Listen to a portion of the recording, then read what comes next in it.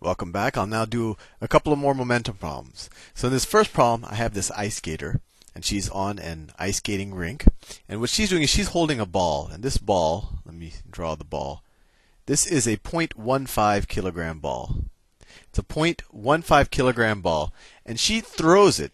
Let's just say she throws it directly straight forward in front of her. Although she's staring at us, she's actually forward for her body. So she throws it exactly straight forward. I understand it is hard to throw something straight forward, but let's assume that she can. So she throws it exactly straight forward with a speed, or since we're going to give the direction as well, it's a velocity, right? Because speed is just a magnitude, while a velocity is a magnitude and a direction. So she throws the ball at 35 meters per second. And this ball is 0.15 kilograms. Now, what the problem says is that their combined mass, her plus the ball, is 50 kilograms. 50 kilograms. And the question is, after she throws the ball, so they're both stationary before she does anything, and then she throws this ball. And the question is, after throwing this ball, what is her recoil velocity? Or essentially, how much, by throwing the ball, does she push herself backwards? So what is her velocity in the backward direction?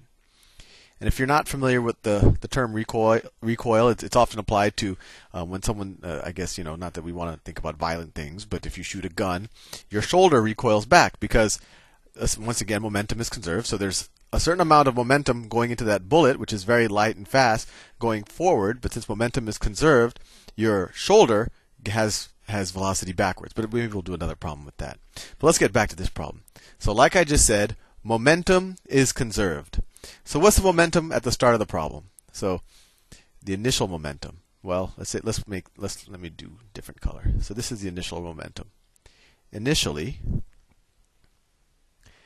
the mass is 50 kilograms, right? Because her and the ball combined are 50 kilograms, times the velocity. Well, the velocity is 0.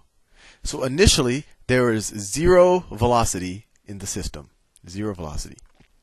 So the momentum is 0. P equals, let's say P initial is equal to 0. And since we start with a net 0 momentum, we have to finish with a net 0 momentum. So what's momentum later? Well, we have a ball moving at 35 meters per second, and the ball has a mass of 0.15 kilograms. So it's 0.15 kilograms. I'll ignore the units for now just to save space. Times the velocity of the ball times 35 meters per second. So this is the momentum of the ball plus the new momentum of the figure skater. So what's her mass? Well, her mass is going to be 50 minus this. It actually won't matter a ton, but let's say it's 49 point, what is that? 0.85 kilograms times her new velocity times velocity. Let's call that the velocity of the skater. And so let me get my trusty calculator out. Okay. So let's see. 0.15 times 35. So let's see. 0.15 times 35 is equal to 5.25.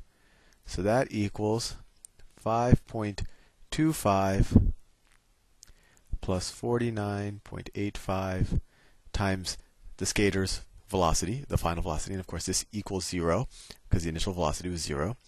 So let's subtract 5.25 from both sides, and then the equation becomes minus 5.25 is equal to 49.85 times the velocity of the skater. So we're essentially saying that the momentum of just the ball is 5.25, and since the combined system has to have 0 net momentum, we're saying that the momentum of the skater has to be 5.25 in the other direction, going backwards, or has a momentum of minus 5.25. And to figure out the velocity, we just divide her momentum by her mass, and so divide both sides by 49.85, and you get the velocity of the skater.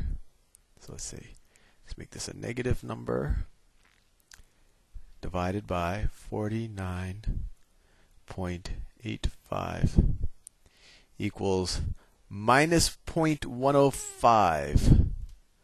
So minus is too low.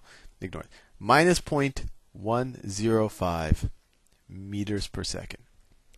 So that's interesting. When she throws this ball out at 35 meters per second, which is pretty fast, she will recoil back at about 10 centimeters, roughly 10 centimeters per second. So she will recoil a lot slower, although she will move back. And if you think about it, this is a form of propulsion. This is how rockets work. They eject something that maybe has less mass but super fast, and that, since we have a conservation of momentum, it makes the rocket move in the other direction. Well, anyway, let's see if we could fit another problem in this. Actually, it's probably better to leave this problem done, and then I'll have more time for the next problem, which will be slightly more difficult. See you soon.